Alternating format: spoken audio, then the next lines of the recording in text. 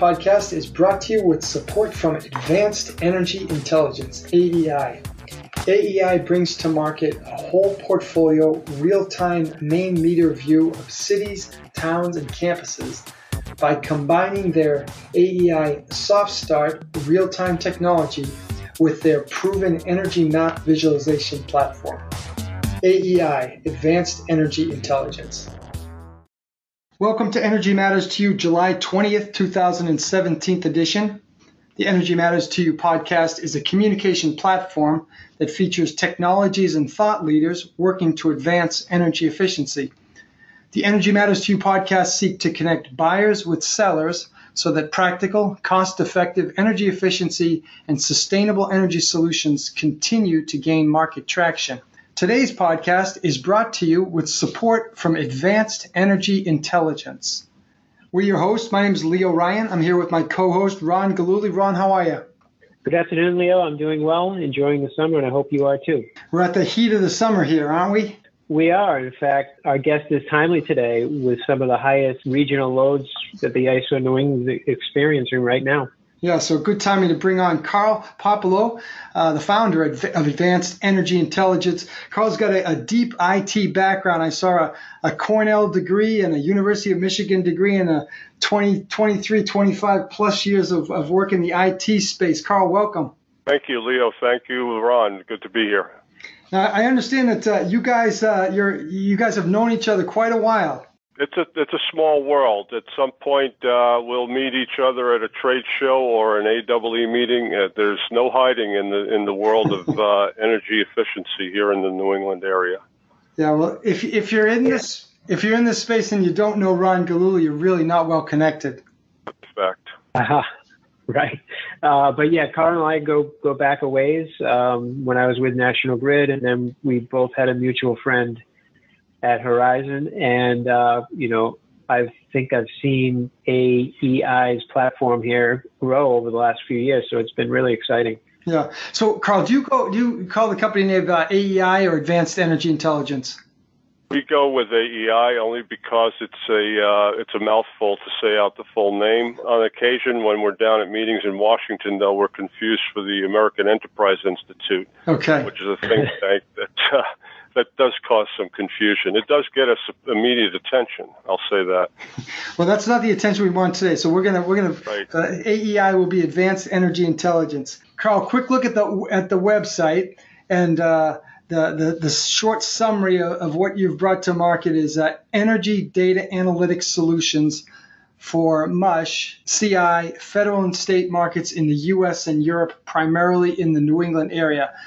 Obviously, this area of energy data analytics is a huge part of grid modernization, and anybody who's controlling a large portfolio of buildings is wondering how to take big data and turn that into energy efficiency. That's right. And just to go back a little into our history, we were founded in 2012, but my co-founder and I, a fellow by the name of Dennis O'Connor, we worked together at Constellation Energy from as far back as 1992, very much in the same exact space, which is specifically measurement and verification of energy conservation measures at projects that we were working on.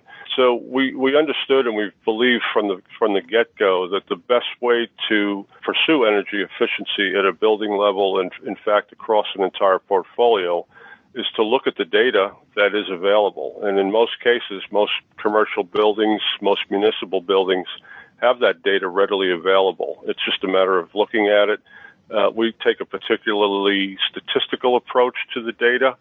And generally speaking, everyone wants the low-hanging fruit. In our world, the low-hanging fruit isn't always watermelons. Sometimes it's 3,000 blueberries scattered across the lawn, and you just have to bend over to pick them up, and you get the same result, is our fundamental belief. Oh, I like that. I think I'm going to use that, the watermelons and blueberries. So some of these big honking control measures or capital equipment measures that drive down costs, or a whole bunch of small fixes. Is that what we're talking about? Pretty much. I mean, we're looking at buildings that I can give you one quick example. A small school up that just by putting putting the building on night and weekend setback schedules is a $50,000 opportunity, only because without those schedules, the building doesn't know that it's not occupied.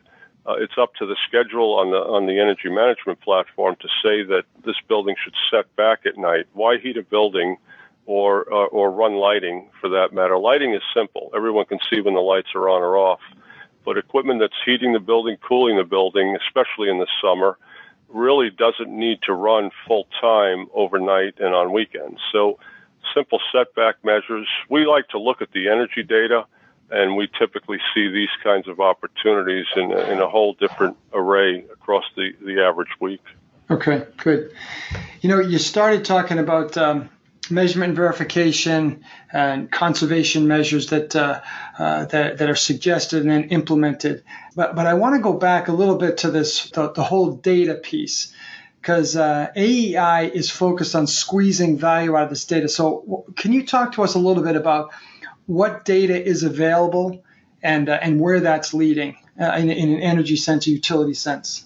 Sure, and it runs the gamut too. I will say this, that at the whole portfolio, at the statewide level, we did an RFP for Judicial Courts of California, for example. And in fact, we did a similar survey with Boston, where all the utility records were delivered to us or available as public data. And from that, we start to separate out building behavior at the utility bill level, using nothing more than the monthly utility bills. In other cases, and specifically in Boston, the interval data, which is that data that's collected by your utility, the electric utility, every 5 or 15 minutes, is a great way to start to understand how individual buildings are behaving. So at the utility level, what can we do? We know a building's size, we know its geography, and if we see the utility bills, our energy maps allows us to compare buildings on a therm per square foot, kilowatt hour per square foot basis that lets us start to take a portfolio of, say, 150 buildings and separate out those that are higher cost per square foot or higher electric consumers per square foot or higher consumers of fossil fuels during a particular season of the year. Today we're focused on the cooling season and what that means for electricity usage. But in the UK, we're doing a pilot project there where they actually peak in January because of their high heating loads. So these measures that we like to pursue are multivariate. They are different in January than they may be in July. They're different for different building types. So by bringing all of this data together into some kind of a platform that lets you separate out A and B groups, separate groups, you start to compare collections of buildings, and sooner or later within a collection, you've said, all of the Boston police facilities are similar in terms of what they do.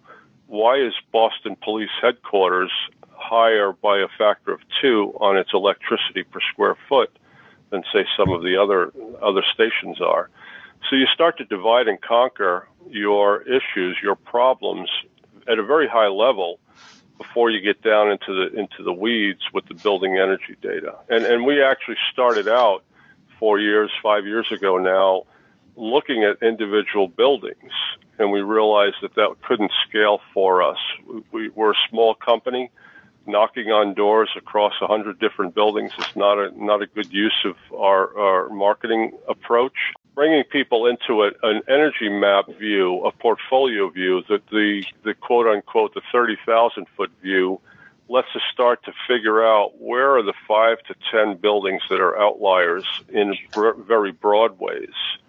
Once you've got that population identified, now you start to literally walk through the building. Ron likes to walk through buildings. We like to look at the buildings over an FTP connection and take the data and see what we can join together.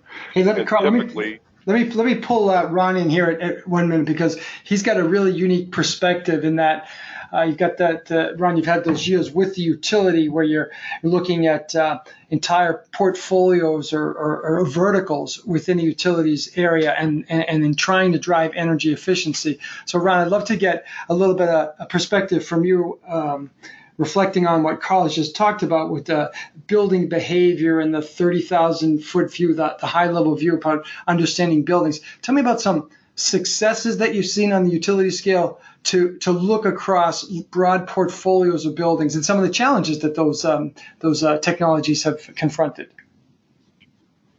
Sure, Leo. My experience with utility interval data goes back to 1993, before we had the World Wide Web and you can look at things online. But we used to receive the dot matrix printouts, and I always tell the story of the load shapes. And we answered a bill complaint in Rhode Island once, and the customer was peaking at noontime.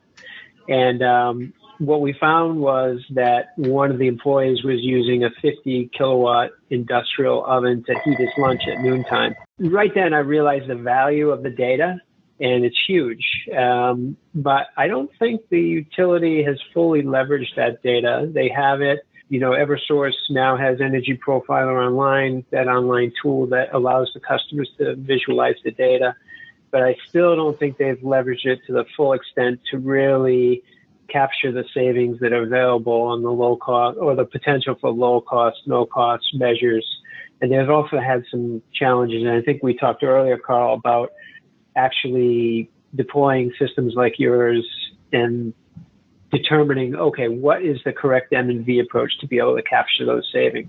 That's exactly right. I like to think of us as the infantry. I mean us, meaning you and I, Ron, where you can learn an awful lot just by studying behavior. We've all seen the case where the electric loads in January go crazy because of space heaters, that you wouldn't expect a January electric load to compete with the loads you might see in a cooling season, yet they do when the space is underheated and people bring in their space heaters. But the use of the data starts to reveal these patterns, and those patterns have dollar signs associated with them.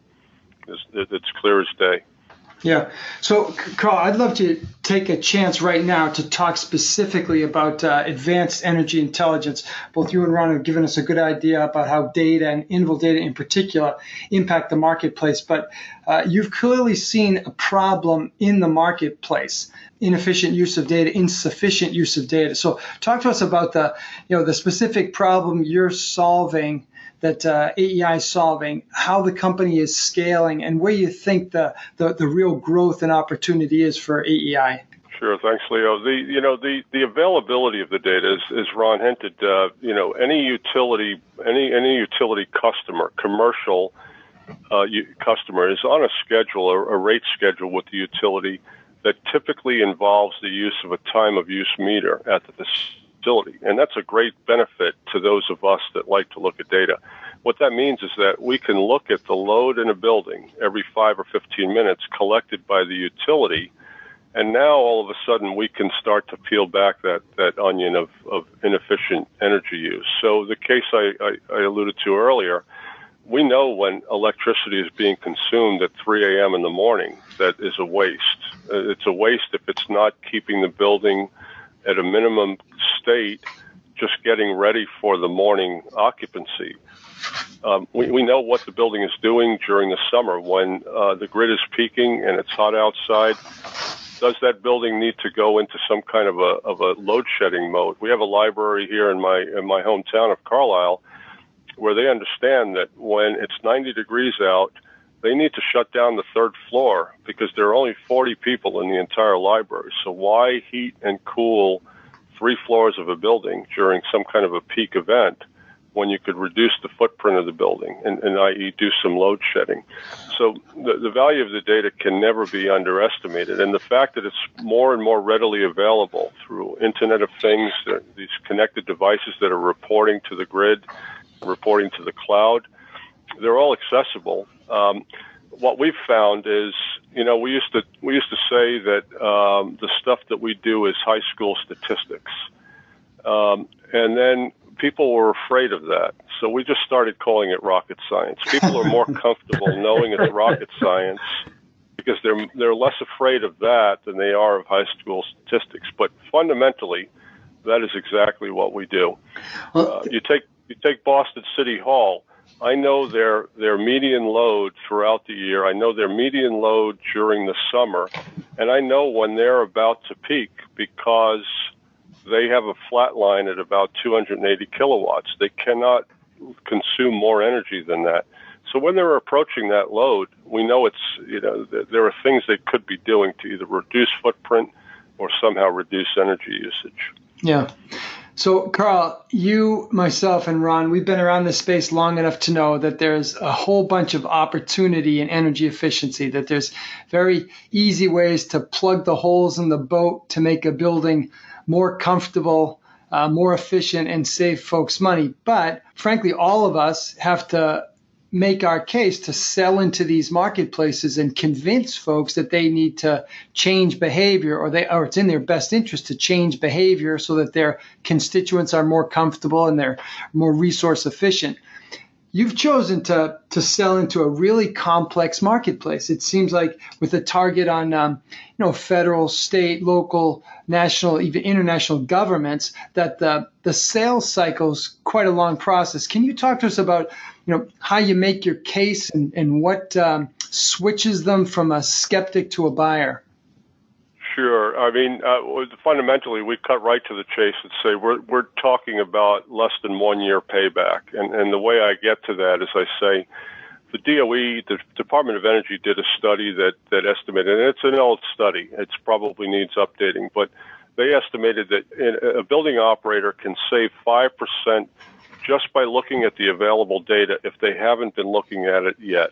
In other words, if I don't watch my car and only wait for the check engine light to come on, I could be saving 5%.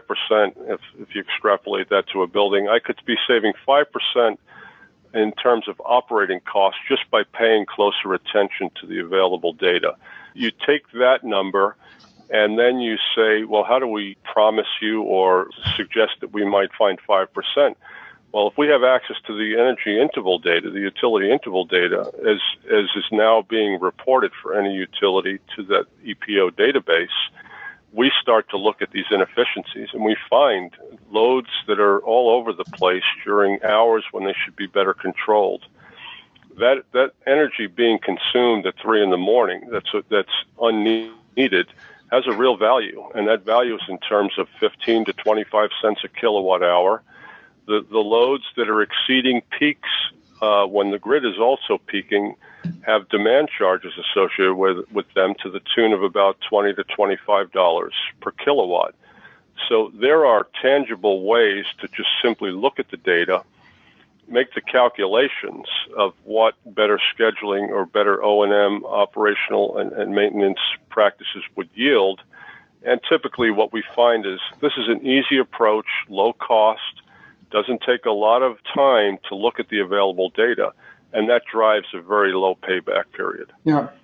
So, Carl, who within an organization do you want to tell that story to? Is it the finance department? Is it the facilities department? Is there somebody in, a CIO that wants to hear that? Who's the right person within an organization for you to connect with? Typically, it's the town manager, the person with the checkbook, and it's they that are paying out the utility bills. They're the ones writing the checks. When we cover all levels. When we have meetings with the facilities folks, they are overwhelmed, overstretched. They've got VFDs and pumps that need maintenance or reinstallation. They don't have a lot of time to look at fancy charts either. I get that. And so what we do, ours is a more curated approach. We don't turn people onto a platform and say, look at these beautiful charts, have a nice day. Rather, we look at the charts. We internally, my partner Dennis O'Connor is a certified energy manager. He's the translator. He's the building whisperer. He sees the charts. And this is a classic example right here. We looked at a small school, and the data was saying to us that the energy management system is saying that the damper should be closed, but the feedback sensor is saying that the damper is open. So Dennis turned to the facility manager and said, why don't we take a walk up to the roof and look at the damper? And sure enough, they get there and find out that the actuator to the damper was broken. So there was a classic, and that was a $13,000 a year fix because if that damper doesn't open and close correctly, you're bringing in cold January air to a building that then needs to be heated, right? And so there's a balance issue in that kind of a case. That's terrific. But that was a classic case of where the data told us what we should be looking at, and that bridged the gap to the facilities folks who then said, oh, we know how to fix dampers, so check that box. Yeah, terrific. Hey, Ron, you've had some experience with AEI. Can you share with us the kinds of things that caught your attention where you see value from AEI's platform to the marketplace? Well, I like the way their product mix starts.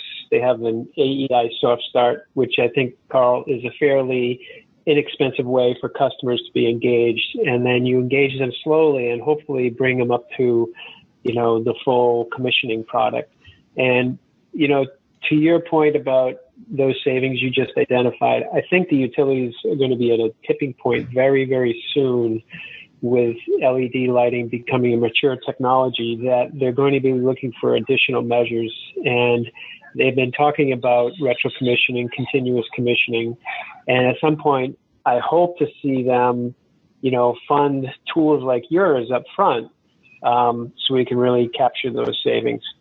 Yes, we completely agree. Ours is a world of divide and conquer. And what I mean by that is, yes, the soft start is a very low-cost way into the understanding of how a building operates because we're looking at the readily available data. We're profiling the electric use. We're looking at the utility bills. And now if we do that on 10 buildings and find the one building that's an outlier compared to all the others on a wide range of metrics, maybe it's the night setback, maybe it's the peak loading, maybe it's the space temperatures, maybe it's there are a whole wide range of things that can be found in a soft start that per se may save money in a range of buildings, but in our world, it's telling us where the next step should be. Where do we want to look next based on these very broad indicators? And this is not anything that a portfolio manager can't do on their own. It's just that we've built the tools that scale us to do, 100 buildings in the time it might take someone to do 5 or 10. We don't look at Excel spreadsheets. We import the data. We have the analytics that pop out in CEM language, Certified Energy Manager language, that then turns on light bulbs that can be translated into English. It turns on light bulbs figuratively. I don't mean that we're burning electricity here. We're actually saving electricity, right? But it turns on the energy manager into an understanding of how a building is being operated and how it might be improved. Great stories, great anecdotes. Carl, we do try to keep these Energy Matters 2 podcasts to 15 or 20 minutes, and we're on the other side of 20 minutes at this point, and there's clearly a lot more we could talk about. So I'm just going to offer, is there anything that you want to make sure is captured in this conversation that we haven't touched on? I would. Just two very quick things. We do offer a free service, and I would be remiss if I didn't point that out on a day like today, where New York will probably hit a new peak today in the cooling season. Our free ISO alert service is a quick way for customers to sign up. All they need is an email address, and they will receive an email or text message alert when the grid is hitting a new peak. Now, why is that important? If my building is coincident with the grid, in other words, I use more energy on those days when the grid also uses more energy in the region, I may be paying higher charges next year. They're called demand charges. Installed capacity tags, ICAP tags, are the way that the utility grades your building in terms of the demand that your building requires. And it's a case of musical chairs. If my load in my building is high today, and it turns out that today is the peak day of the year, I will be assessed a larger tag for my building that affects my bills next year. So these ISO alerts are a great way to know that the grid is peaking, and it's time for you to go into a demand response mode that hides you essentially from the grid's load. And that can have a dramatic impact, thousands of dollars on a typical 100 kilowatt facility, a commercial facility in a billing year. The other thing that we're doing too that I think is getting a lot of traction is for a very inexpensive real-time device that we can install at a facility, we're able to deliver real-time building loads to the operator in the form of text messages and email alerts. And that says, in January, when no one's really worried about peak demands, here's an opportunity to avoid hitting a billing period peak, which has a real effect on your billing month in and month out. So if you're paying $20 to $25 per kilowatt for the peak usage in a billing month, knowing that you're approaching a new peak in the month is valuable. And the failure, I shouldn't call it the failure, the limitation of the utilities data is that it's only available 30 days in arrears. So the utility meter that's capturing that 5 and 15-minute data is only useful 30 days later. We solve that with a real-time solution that tells you, hey, your building is hitting a new peak in the next 10 minutes. That's terrific. So those are two good things for people to look out for, the free ISO alert and the real-time building loads. Ron, just give it to you. Anything that you've heard or didn't hear in our conversation you want to make sure that people are aware of? Well, just following up on, as Carl mentioned, the capacity charges, I can't emphasize enough the number of customers that we go to that really are not dialed in on how their bill is affected by the capacity charge. And I really think they need to think hard about utilizing the real-time service such as AEIs so they can mitigate those peaks and avoid those charges. That's great. Hey, I would add on to that real quickly. I had no obligation whatsoever. Anybody that wants to talk about demand charges, I feel badly for them. But on the other hand, if they want to have a conversation, I'd be happy to take 30 minutes and explain it. It's a fascinating subject for guys like me and Ron. That's scary, but it's true. Good stuff. Well, I think folks who listen to this podcast are going to learn an awful lot. So Carl Popolo from Advanced Energy Intelligence, Carlisle, Mass. want to thank you for joining us here on Energy Matters to You. We wish you all the best, and we'll be tracking Advanced Energy Intelligence, your progress, your scale up in the coming months and years. Just a quick note here that Ron and I are always open and available for comments and ideas about future podcasts, so feel free to reach out to either one of us on LinkedIn, probably the easiest way to get us. So that's all I've got. Ron, anything to add before we sign off here? No, we had a little bit of a break from the last podcast, Leo, and I think we'll be on track, hopefully, for at least one per month for the rest of the year. So Excellent. Stay tuned. And stay tuned. Perfect. So for Energy Matters to You, this has been Leo Ryan and Ron Galuli. There's work to be done. Go make a difference. Thanks. Again, we'd like to thank our sponsor for today's podcast, Advanced Energy Intelligence. AEI, one-stop shopping for your energy team to study utility trends, track sustainability goals, and to know your real-time position for social awareness and real-time response. Advanced Energy Intelligence.